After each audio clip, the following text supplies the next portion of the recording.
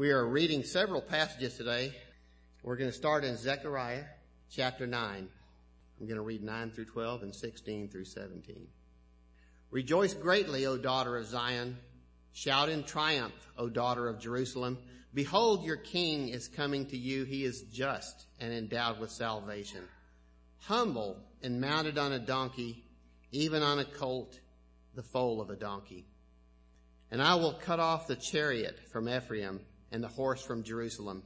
And the bow of war will be cut off, and he will speak peace to the nations.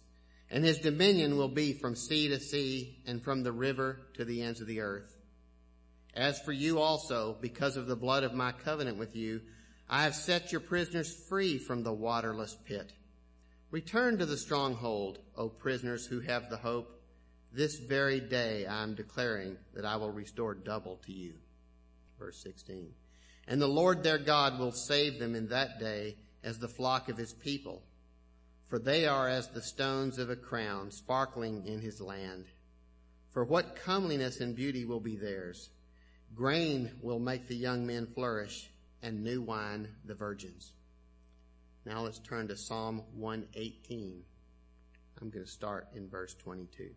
Psalm 118. The stone which the builders rejected has become the chief cornerstone. This is the Lord's doing. It is marvelous in our eyes.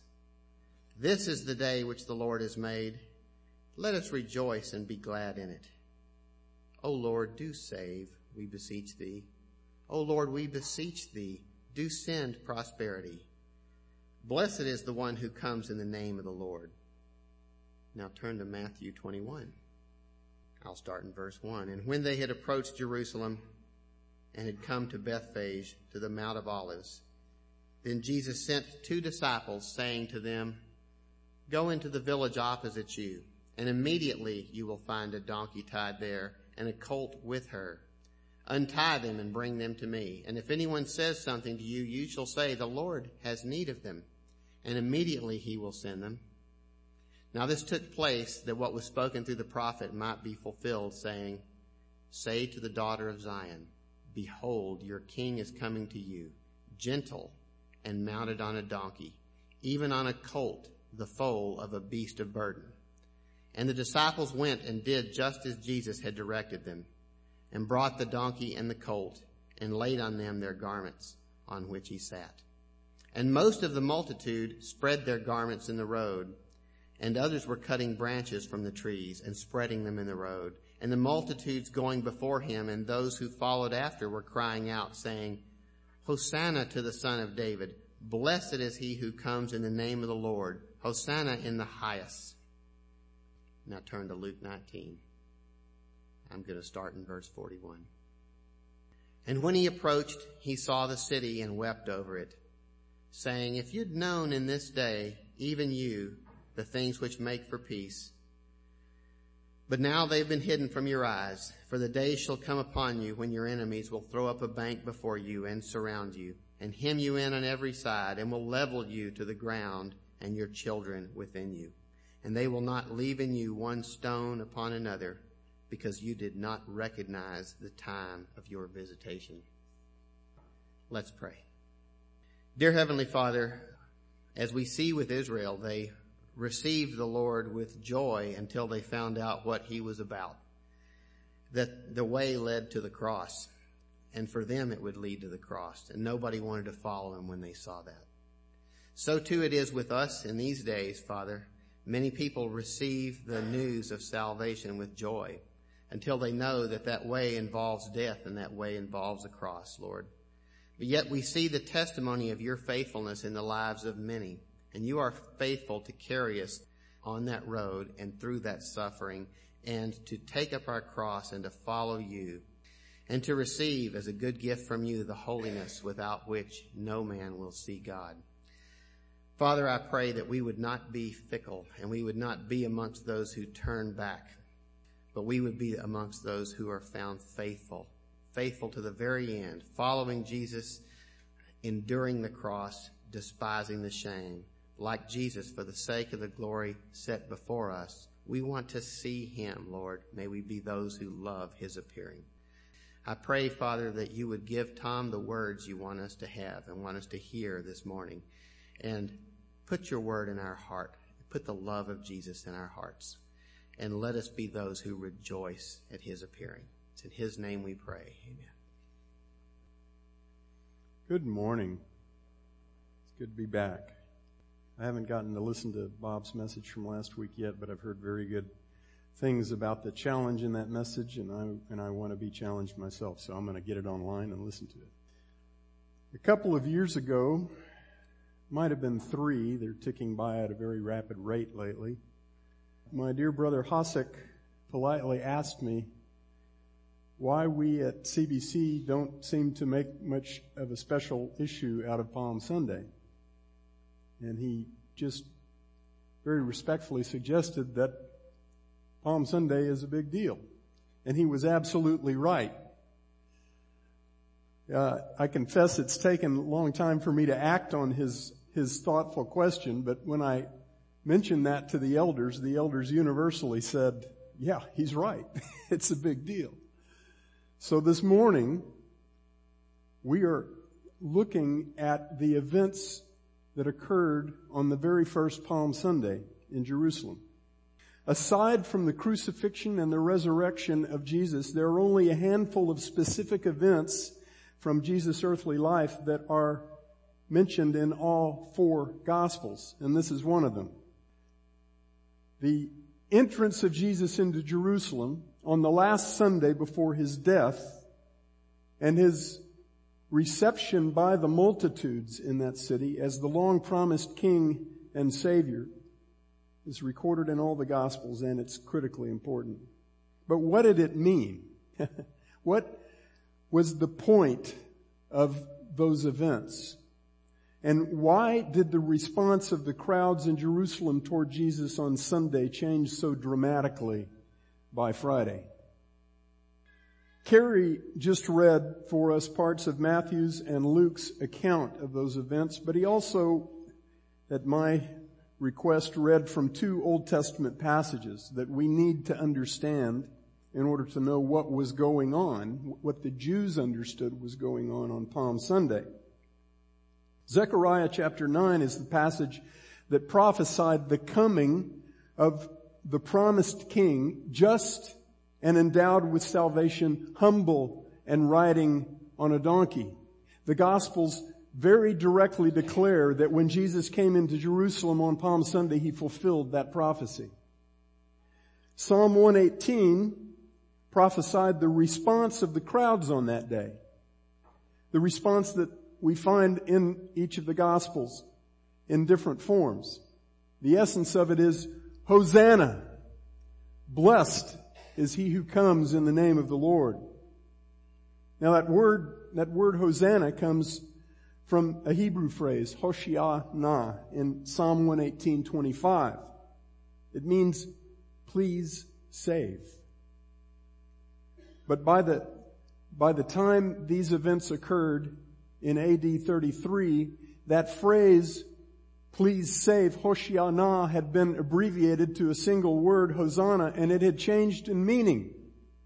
Instead of a plea for salvation, it had become a salutation to the one who brings salvation. It was a declaration of praise to the Savior. In effect, the crowds were saying, here's the Savior. Blessed is the one who comes in the name of the Lord. In other gospel accounts, Jesus is acknowledged by the crowd as the King of Israel, as the Son of David. In Mark's gospel, the crowd declares, blessed is the coming kingdom of our father David. See, the multitude in Jerusalem was acknowledging Jesus as the Christ, the promised Messiah. Throughout the Gospels, throughout his time on this earth, people have been asking that question, is this the Christ?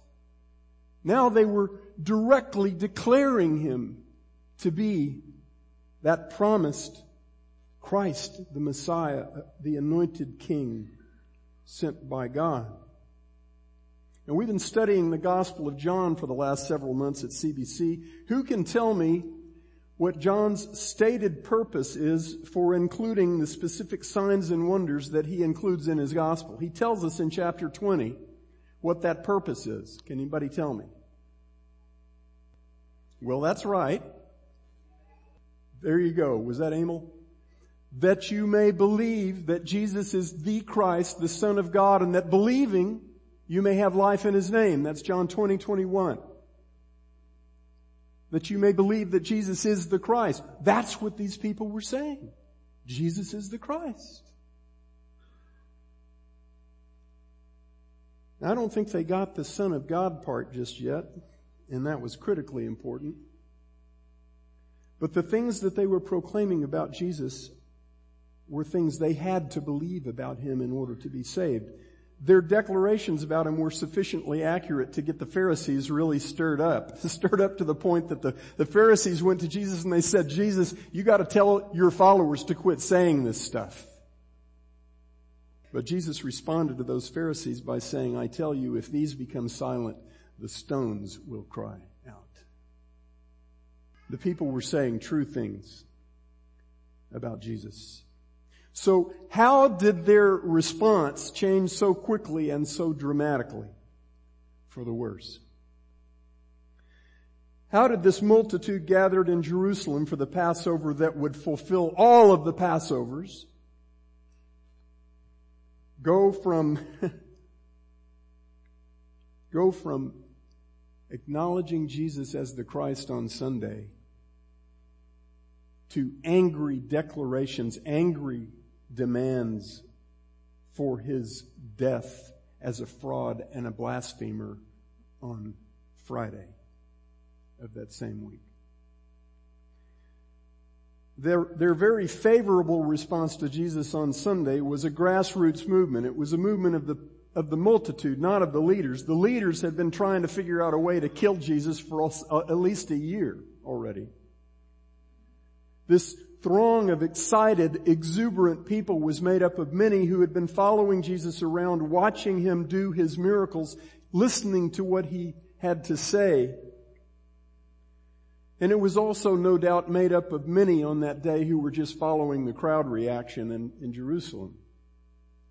But if this was a grassroots movement, Jesus came into town with a weed eater. Imagine for a moment an exiled king returning to the capital of his kingdom to reclaim that capital and all his lands from the hands of invaders that had long been occupying his land and subjugating his people. A king returning to establish his rightful claim over his land, his people, and his throne. As he enters through the gates of his capital city, he finds people filling the streets with excited praise for Him and calling for the establishment of His kingdom. How do you think it would go over if that king took that opportunity to publicly point out the unworthiness of those people? In fact, the unworthiness of any people to be subjects in His kingdom. How did Jesus respond to all the fervent adoration that He was receiving on that Palm Sunday? Did He say, yes, you people finally get it. You finally know who I am. You're finally ready for me to establish my kingdom. Just wait till you hear my agenda for the first 100 days. You're going to love it. Is that how He responded? Not quite. I want you to listen again as I read the words that Jesus spoke as He entered the city on Palm Sunday, before He got to the temple. And when He approached, Luke says, He saw the city and He wept over it, saying, if you had known in this day, even you, the things which make for peace. But now they have been hidden from your eyes. See, this people wanted peace. They wanted to be free from dominion by the Romans. They wanted that peace through strength that is so often talked about in our culture. But they didn't want the peace that Jesus came to give them. But they had to have that peace if they were ever going to be subjects in His glorious kingdom of peace and justice and righteousness. Jesus went on to say, Luke 19:43, "For the days shall come upon you when your enemies will throw up a bank before you and surround you and hem you in on every side, and they will level you to the ground and your children with you, and they will not leave in you one stone upon another, because you did not recognize the time of your visitation." Jesus really knew how to leverage political momentum, didn't He? How's that for rallying the subjects of the kingdom? How could Jesus see the clothes and palm branches being spread before Him like a royal carpet and hear the loud praises of the people welcoming Him as Savior and long-awaited King and then say those things? Here's how. He knew what was in the hearts of men. He knew that they were celebrating the right Savior, but the wrong salvation. And you cannot receive Jesus as Savior if you reject the salvation that He died to give. Now, what made the salvation that they were expecting the wrong salvation was not that God hadn't promised it. Over and over in the Old Testament, God promised Israel that He is going to return. He's going to regather His people from the ends of the earth and bring them back to the land that He promised to Abraham, Isaac, and Jacob. He's going to vanquish all their enemies, establish His kingdom with His king ruling on Mount Zion in Jerusalem, not just over the Jews, but over all the nations of the earth in perfect justice and righteousness. He will be their God, and they will be His people forever. There was nothing wrong with this multitude wanting that salvation. But what ensured that most of the people in that multitude would quickly reject Jesus as Savior is that they did not want the salvation that absolutely has to come before that one. They wanted to skip to the end right then. What if the perfectly holy, perfectly righteous, perfectly just King comes to claim His throne, His land, and His people, but all the people in the land are unholy, unrighteous, and unjust? What if, as Paul says in Romans 3, there is no one good, not even one? There is none who seeks after God. There is none righteous, not even one. What salvation has to happen before the kingdom can be realized? Many of you were here for our study of Zechariah a few years ago, so here's a little pop quiz. Does anyone remember the central appeal that God was making to His people in that amazing book written hundreds of years before Jesus came, a book that's all about Jesus? Remember what the central appeal of that book is? It's in the first 3 verses of the book of Zechariah, specifically in verse 3. That's all the hints I'm giving you. Return to me, that I may return to you. Return to me that I may return to you. That's how it works. At the end of Zechariah 9, the same chapter that foretold the coming of the anointed King to Jerusalem, just and endowed with salvation, humble and mounted on a donkey. At the end of that chapter, the people, the subjects of that kingdom that King will establish are described like this. The Lord their God will save them on that day as the flock of His people, for they are like jewels in a crown sparkling over His land. How lovely and beautiful they will be. That's the Holman translation. I'm going to read it again. They are like jewels in a crown sparkling over His land. How lovely and beautiful they will be. Where were those people on Palm Sunday? Where were those subjects of the glorious King whose lives so reflected His character that they were like precious jewels in His crown, sparkling in His land? Where were those subjects? They were nowhere to be found. And there's the rub. What has to happen before God ushers in the just and righteous reign of His promised King over His worthy subjects? He has to create those worthy subjects. Titus 2:14 has to happen. I'm going to start at verse 11 in Titus 2 just to set up the context for that powerful verse. For the grace of God has appeared, bringing salvation to all men, instructing us to deny ungodliness and worldly desires and to live sensibly, righteously, and godly in the present age. That's what our worship was about this morning. Looking for the blessed hope and the appearing of the glory of our great God and Savior, Christ Jesus. See, that's the salvation that's coming. That's the kingdom that's coming. Our focus is supposed to be on that kingdom.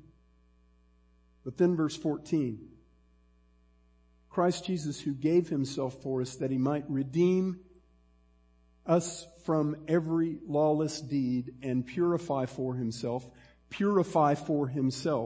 a people for His own possession, zealous for good deeds. That's the salvation that has to happen before the kingdom can be realized. Where does our holy, just, glorious, righteous King find worthy subjects for His kingdom? He doesn't find them. He makes them. He has to save us from our grotesque unworthiness, and He has to make us worthy. In Ezekiel chapter 37, God told Israel through that faithful prophet Ezekiel that a day is coming when all will be united under the reign of one righteous shepherd king. His kingdom will be filled with faithful subjects who will walk in all His ways. He will make an everlasting covenant of peace with them. God Himself will set His sanctuary in their midst forever. He will make His dwelling place with them. He will be their God, and they will be His people. But you have to look at the chapter before Ezekiel 37 to see how those faithful kingdom subjects come into being. That chapter presents the new covenant in the Old Testament. Listen to what God says to an unworthy people that had profaned His name in the nations to which He had exiled them as punishment for their disloyalty to Him, for their sin. Listen to what He says to them. This is Ezekiel 36, verses 24 to 28. For I will take you from the nations, gather you from all the lands, and bring you into your own land. Then I will sprinkle clean water on you, and you will be clean. I will cleanse you from all your filthiness and from all your idols. Moreover, I will give you a new heart and put a new spirit within you. And I will remove the heart of stone from your flesh and give you a heart of flesh. And I will put my spirit within you and cause you to walk in my statutes. And you will be careful to observe my ordinances. And you will live in the land that I gave to your forefathers, and you will be my people, and I will be your God. Where does the glorious, holy, and righteous King find worthy subjects for His kingdom? He doesn't find them, He makes them. When Jesus came into the city of Jerusalem on the day that we call Palm Sunday, that was the salvation that He came to accomplish. 5 days later, when He uttered the words, "It is finished," as He died on a cross outside the camp of Jerusalem on a hill reserved for the execution of criminals, it was that salvation that He had secured. It was finished. The entire payment for your sin and my sin was made in full. Without that salvation, no human being would ever see the kingdom of God. And friends, unless that salvation is applied to you, you will never see the kingdom of God. There is no other way to see the kingdom of God. How many of the people in Jerusalem were eagerly waiting for that salvation when Jesus came into Jerusalem on a donkey? Here's a perhaps more telling question. How many of His own 12 disciples were eagerly waiting for that salvation when He came into Jerusalem on Palm Sunday? Well, let's see. On the Thursday after that Sunday, the night before He was crucified, right after Judas bailed out and left to betray Jesus, what were the 11 men closest to Jesus still arguing about on the night before He was killed? Who's going to be the greatest in His kingdom? Who's going to get to sit at His right hand in His kingdom? See, they were assuming they were worthy of the kingdom.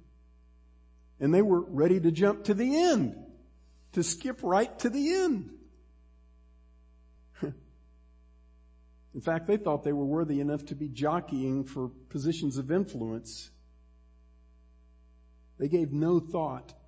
His 12 disciples gave no thought to the salvation Jesus had actually come from heaven to earth to provide.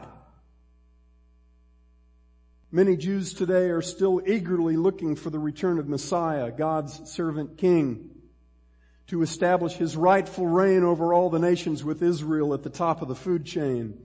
But they do not want to hear about the suffering servant of Isaiah 53 who came to save His people Israel and men from every tribe and tongue and people and nation from their sin by dying as a guilt offering in our place. They don't want to hear about that. Most people don't want to hear about that salvation. They don't want to hear that we have wandered far from God, that we are unworthy of our God and King, made worthy only by the perfect sacrifice of that King.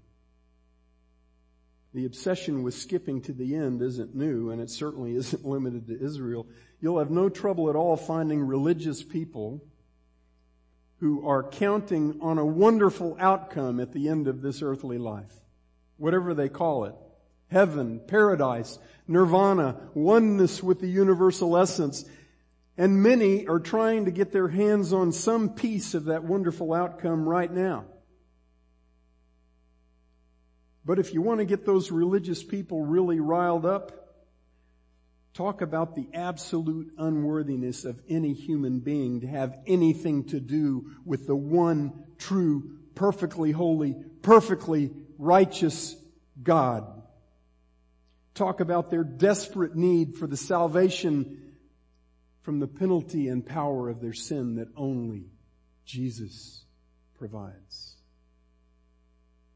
There is salvation in no other name, for there is no other name under heaven which has been given among men by which we must be saved. Without that salvation, no person will see the kingdom of God. The rejection by most people of that salvation was prophesied just as clearly as the coming of the ultimate salvation, the kingdom of Christ. In fact, many of the same passages that prophesy the kingdom prophesy the rejection of the king when he came. The same psalm that foretold Palm Sunday, Psalm 118, just 2 verses before the words, Hoshiana, please save, blessed is he who comes in the name of the Lord, you'll find these words. The stone which the builders rejected has become the chief cornerstone. This is the Lord's doing. It is marvelous in our eyes. The grandest irony in all of history is this. It was through and even because of the rejection of Jesus by His own people and by mankind that Jesus accomplished the salvation of human beings. There could be no kingdom of Messiah without the rejection of the King to the point of death on a cross. It would have been a kingdom with no worthy subjects, because His death alone is the sufficient payment for our sin. In the eyes of our holy God, it's the only payment that makes us clean in His sight and worthy of His kingdom. That applies to every human being who has ever lived in the sin of Adam under the curse of death. And that means it applies to every human being. Jesus came to turn our cold, dead hearts to Him by giving us new hearts, so that He may return to the people He has created for Himself. If you have not put your faith in Jesus Christ alone to pay your everlasting debt to God and to cleanse you and to make you righteous in His eyes, I pray that today will be the day that God draws you to faith in our glorious Savior. If your trust is already in Jesus, I have a question for you. Do you still welcome the salvation that Jesus came the first time to accomplish in you, or are you trying to skip to the end right now? Don't get me wrong, I'll say again, it's very, very good for us who are believers in Christ to be excited, to be filled with eager anticipation for that ultimate salvation, the coming of the glorious kingdom of our Savior and Lord. We are supposed to be longing every single day for that promised deliverance from all injustice, from all corruption, from decay and death and illness and injustice and evil. We are supposed to long for the appearing of our great God and Savior, who is going to come to dwell in the midst of His people forever. That eager anticipation is what the writer of Hebrews calls the anchor of our souls during the whole time that we're here on this earth. That deliverance, by the way, is surely coming, and it is coming soon. But there's another deliverance. It's really just another facet of that deliverance that God calls us to embrace with the same zeal every day, right now. And that is the salvation that makes us worthy of our coming King and of His kingdom. The salvation that conforms us to Christ and makes us fitting subjects of that kingdom. That salvation is both accomplished and ongoing.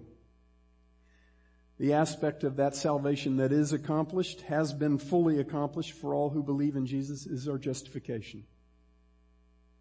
Our perfectly righteous standing in the eyes of God, because we have been clothed in the righteousness of Jesus Christ. It's not our righteousness, it's His, and it's perfect.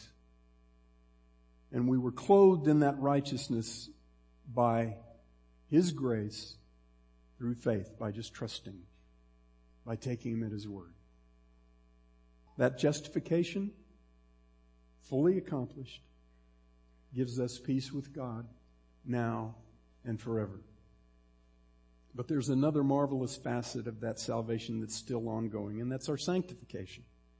The transforming work by which God is conforming us to Christ day by day. That work of God in us won't be finished until our glorification day, when God puts sin completely away from us and these dying, corrupt, unredeemed bodies get redeemed.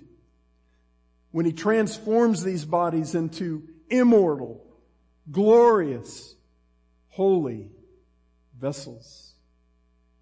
That process by which God is right now conforming us to Christ in our character and in our works is guaranteed to be painful. It's guaranteed to be painful. It's a refiner's furnace. It's a purifying fire. Hebrews 5:8 says that Jesus, though he was a son, learned obedience through what he suffered. And beloved, if Jesus learned obedience through what he suffered, you can be real sure that you and I are not going to learn obedience without sharing in his suffering. The servant is not greater than the master. Do you welcome that salvation? In fact, do you interpret the suffering in your life as that salvation? Or do you interpret it as a curse? It's all grace. It's all grace for those who belong to Jesus Christ. Or are you bent on skipping to the end right now? Getting your hands on the promised kingdom right here, right now. Having your best life now. The writer of Hebrews says again in Hebrews 12 that sanctification, that painful, sorrowful work of divine discipline that makes us share in God's holiness is an absolute certainty for every child of God. He says without that painful, purifying work of God, no one will see God. It doesn't mean that we're judged on the basis of imperfect conformity to Christ. It means when God's finished with those whom he has called and justified, they're all going to be glorified. We will all stand spotless and blameless in the presence of our Savior. That's going to happen if your faith is in Jesus Christ. It's the birthmark of every redeemed man, woman, and child. Are you zealous for that salvation that God is accomplishing in you right now, beloved? If you are, if you're rejoicing in the salvation that's making you ready for Christ's kingdom, how will you actually live day by day? Well, if you're struggling with chronic illness, you'll know that God is using that struggle to make you ready for his kingdom.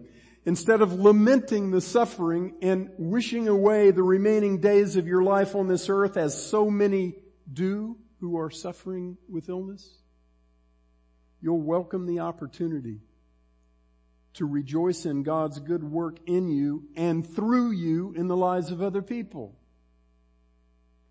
If you're in a contentious marriage, you'll know that God is using that struggle to make you ready for his kingdom.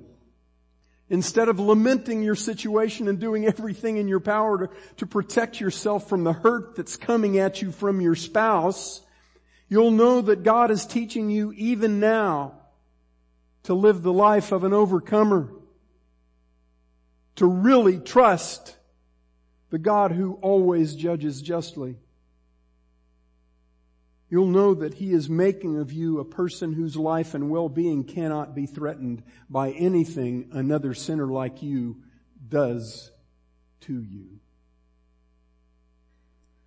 If your life is just peachy, if you're financially secure and in good health and your kids are walking with the Lord and your dog greets you with a wagging tail every time you come through the front door and never has an accident on your perfect carpet, you'll expect and welcome the next round of painful refining that is surely coming by God's faithful hand, because you know that God is at work in you both to will and to work for his good pleasure, and that doesn't happen without a struggle. Again in Hebrews 12, the writer says, for those whom the Lord loves, he disciplines and he scourges every son whom he receives. Go Google what a scourge looked like in ancient Rome. Are you zealous for that salvation, beloved, or are you trying to lay hold of the salvation that's coming before God has finished preparing you for it? One more question that follows from that one, and then I'm done. Are you zealous for the salvation that God intends to accomplish through you in others right now? Without the refining work of God in you that actually conforms you to Christ, your witness for Christ is just words. And God may use those words if they're really his, because his words are really powerful. But in many cases, people are not going to pay any attention to your testimony about Jesus if your life contradicts that testimony. The way God is populating His coming kingdom is through the subjects that He is presently making ready for that kingdom. How you handle the refiner's fire that's making you holy, worthy of the King, will either drive people toward Christ or away from Christ. If you don't welcome and celebrate that salvation that Jesus came to accomplish in you, that He died to accomplish in you, your response to suffering will be no different than anybody else's. When unbelievers look at you, they'll see nothing special. You know what's the number one thing that an unbeliever looks for in a Christian? Joy. Joy in the midst of suffering. A long time ago, Dennis Prager, I've mentioned this before, he's a Jewish radio talk show host. He said something I will never forget. He said, "It is not the opponents of a religion that do the most damage to that religion. It is the joyless adherents of that religion." There's no place in the kingdom of God for joyless adherents when we have been given everything and deserve nothing. We have cause to spend every second of our day from the moment we wake up until the moment we go to bed rejoicing in all that we have been given in Jesus Christ. And if that's not what's happening in your life, you need to take another look at your Savior, your God, and you need to fall on your knees and praise Him for what He has done for you, because you did not deserve it. We're going to look one more time at this theme of salvation that makes us subjects worthy of our King and of His kingdom when we gather next Sunday, Resurrection Sunday. We're going to see how God finishes out that marvelous preparation. But between now and then, I have a very simple assignment for you. It'll take just a minute to tell you. I'm going to ask you to carve out 1 hour this week, 1 hour, with your spouse and your children, or if you're unmarried, with one or more or a few of your brothers and sisters in Christ, to talk about and pray about something before next Sunday. Now, nobody's going to police you or call you up to see if you actually did this. At least I won't. But in just a moment, I want to see a show of hands from everyone here who's willing to make an effort to do this simple assignment. First, let me make sure the assignment's clear.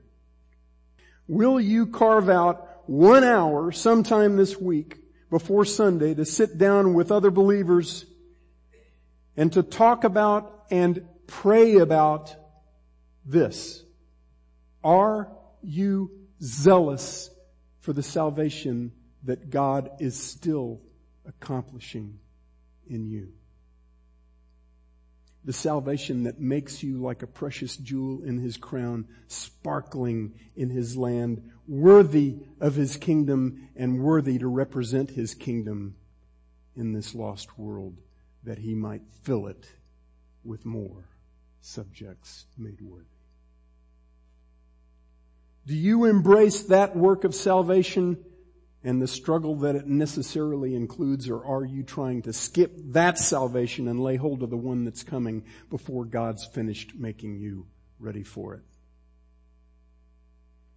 How many of you are willing to take 1 hour this week to discuss with other believers and to pray about that question? Are you zealous for that salvation? All right. I have a photographic memory, so I am going to come back and ask everyone who knows. I'm just kidding.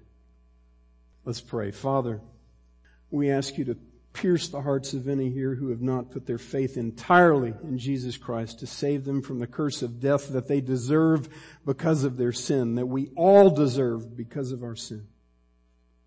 Convict and convince them of their desperate need for the new life that only Jesus gives, the life of relationship and fellowship with you and your people forever.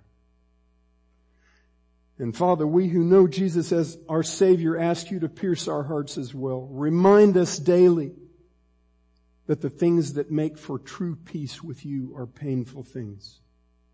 until the day of our glorification. They are things that break us of all that does not match up with the character and the beauty of our King.